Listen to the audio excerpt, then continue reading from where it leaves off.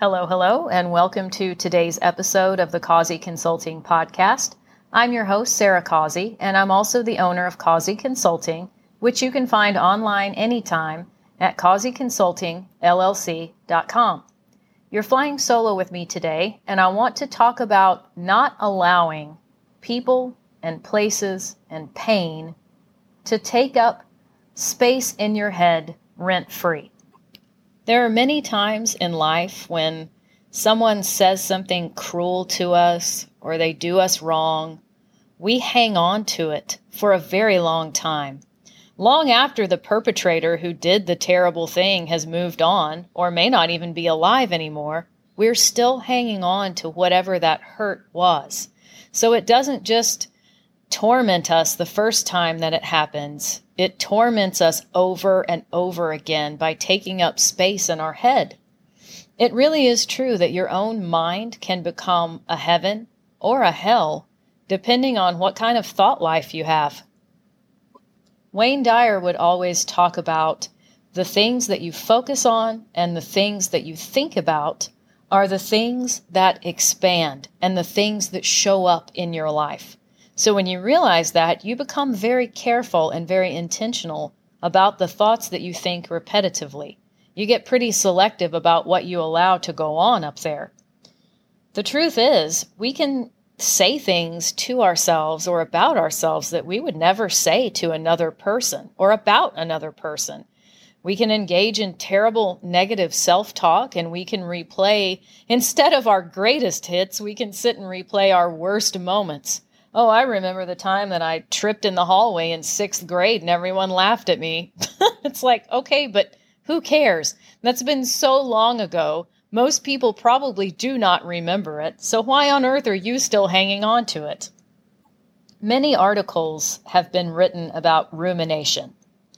So I don't want to ever suggest that it's a good idea to live in denial or that you want to try to suppress or repress any kind of emotions. When something bad happens to us or we have a difficult time, you want to purge those feelings out. You don't want to pretend that this person didn't hurt your feelings or that you didn't go through a painful experience. You want to find an outlet in a healthy way to get rid of those emotions so that you're not hanging on to them. The ruminative thinking kicks in when we're just rehashing an event or a thing that happened just over and over and over again. I think it was T.D. Jakes who said that worry is rehearsing a problem over and over again without coming to any kind of a solution. And we can do that to ourselves. We can beat ourselves up and just nitpick.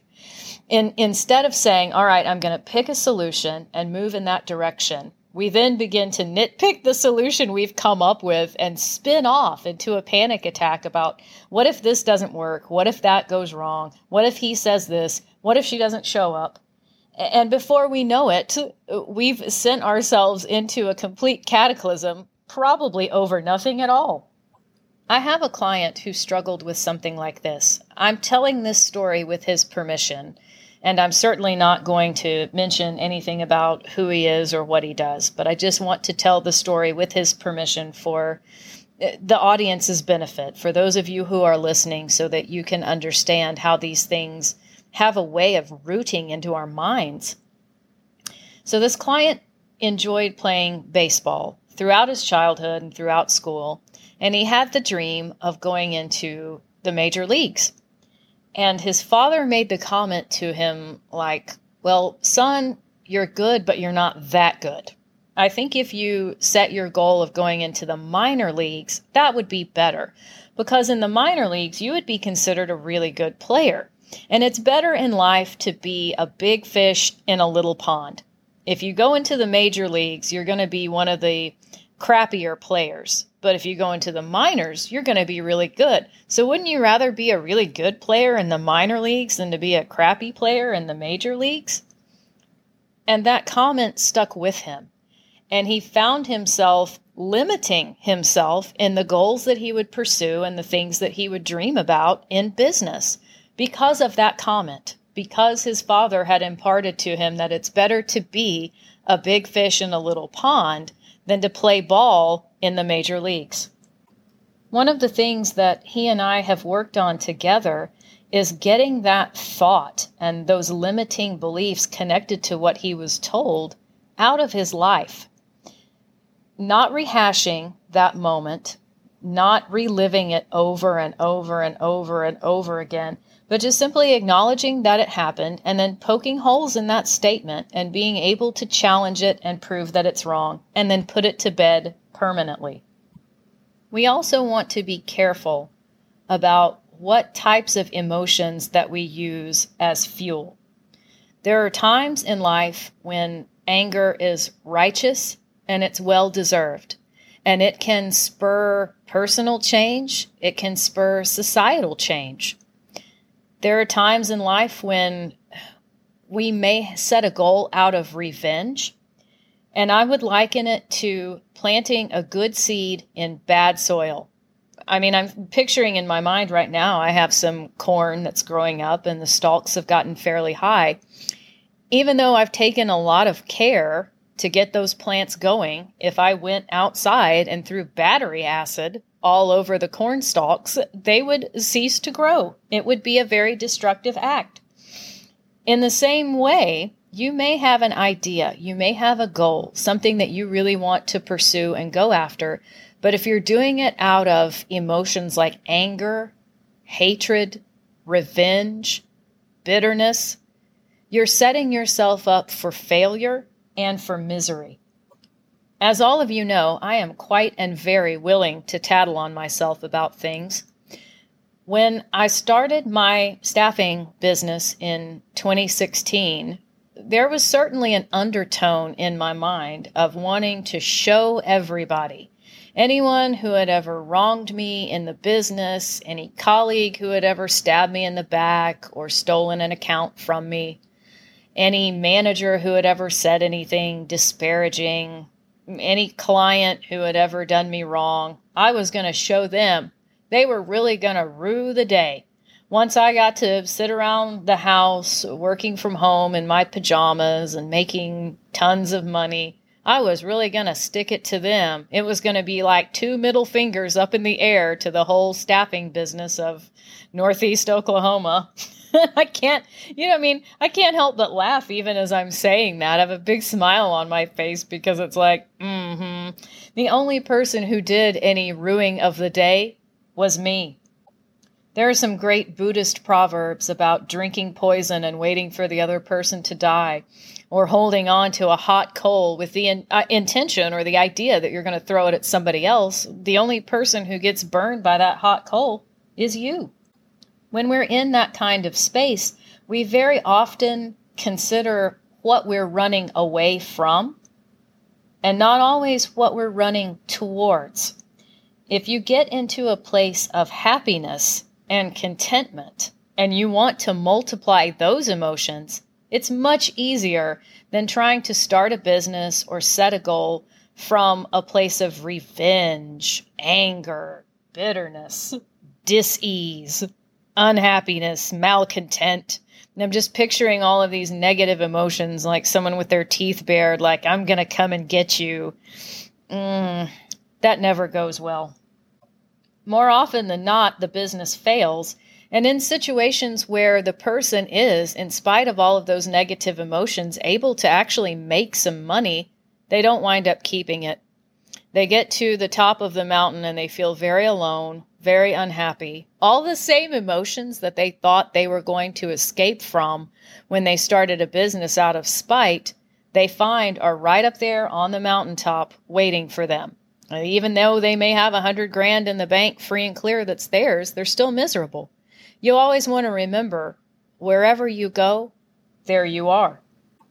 Fortunately, there are a variety of ways to get those negative emotions out. Working with a good therapist or counselor who understands you is extremely helpful.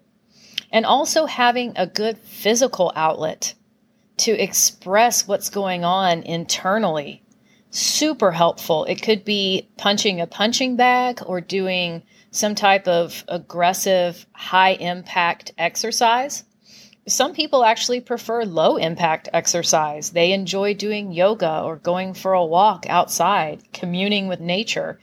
As a farmer and rancher, I find it really rewarding to put my feet in the dirt or to go dig in the garden. And I think I read one time that there's like, the word escapes me now that I'm recording this, like feel good, euphoric type of biomes in the soil. So it's like you get serotonin, I think is maybe the word I was looking for, but like you can kind of get some good emotional boosts from contact with dirt. So some people find it very healing to take their shoes off and just touch the actual earth. If you're in an urban area where you're around a lot of concrete and asphalt, if you can get to a park and just actually touch some real grass and some real dirt, I promise you it is surprisingly healing. Some people enjoy breaking things. I have a friend who went to a garage sale and purchased a box of old dishes. I think for like $5, there was a whole dishware set in there. She had some residual angst going on about some things that were done to her that shouldn't have been. So she bought this box of dishes and she set a couple of like plastic tarps out on her concrete driveway and put some safety glasses on and just had an absolute dish breaking party.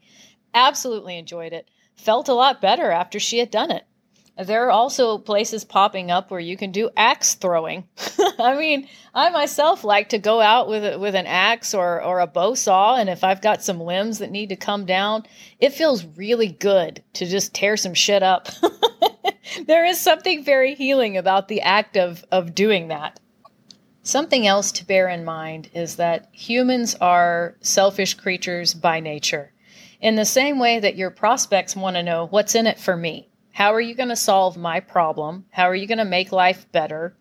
What are you going to do that's going to be beneficial for me, as opposed to you sitting there going over your process or your product's features 1,000 times over? These people who have wronged you, by and large, they've moved on. They may not even remember the negative comment that they made, or if they punched you in the jaw in 5th grade, the chances are good they've moved on and forgotten about that. So you hanging on to this negative event and replaying it over and over again is doing more damage to you than it is to the person who inflicted the pain on you in the first place. I understand that's not fair. I understand that it's not right. But I want to encourage you not to poison the well for yourself by dwelling on the negative things that have happened. I would rather that you find a way to shift yourself out of that space and focus on all the delicious possibilities that exist in the present moment than to dwell on something that's happened to you that was wrong. Again, a good therapist, a good counselor can be a wonderful ally for helping you move out of that, as can a coach under the right set of circumstances. But the main takeaway that I want to give you for this episode is, do not allow these negative people, places, and things to take up space in your head rent-free. You are valuable, you matter, and you can and will accomplish great things. I hope you found today's episode useful. If you did, please share it. If you haven't already, please take the time to subscribe to this podcast and leave a review for us on iTunes. Bye for now.